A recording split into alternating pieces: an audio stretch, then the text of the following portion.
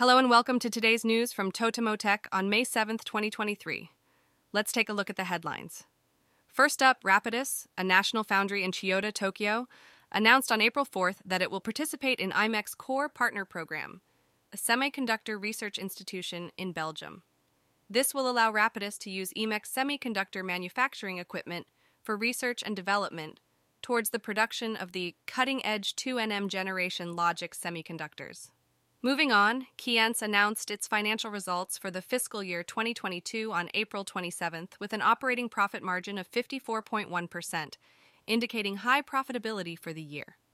Next, the tactic of misleading individuals through typo squatting, which involves directing users to fake websites through similar sounding or looking URLs, continues to be used in various attacks, from phishing scams to technical support fraud, malware infections, and more.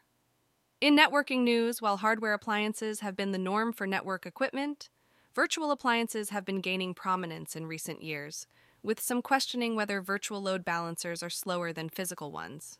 In architecture news, Nikkei Cross Tech has compiled a ranking of its top 10 articles from May 1st to May 7th, with the most read article being about supporting energy-saving measures for housing and promoting the use of domestic materials in response to rising prices.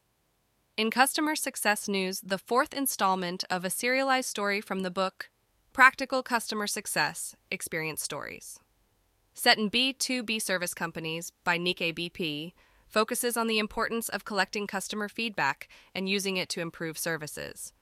Lastly, Adachi Ward announced on May 1st that there were issues with the issuance of incorrect resident certificates through Fujitsu Japan's convenience store certificate issuance service, with the cause being attributed to a separate malfunction in the system.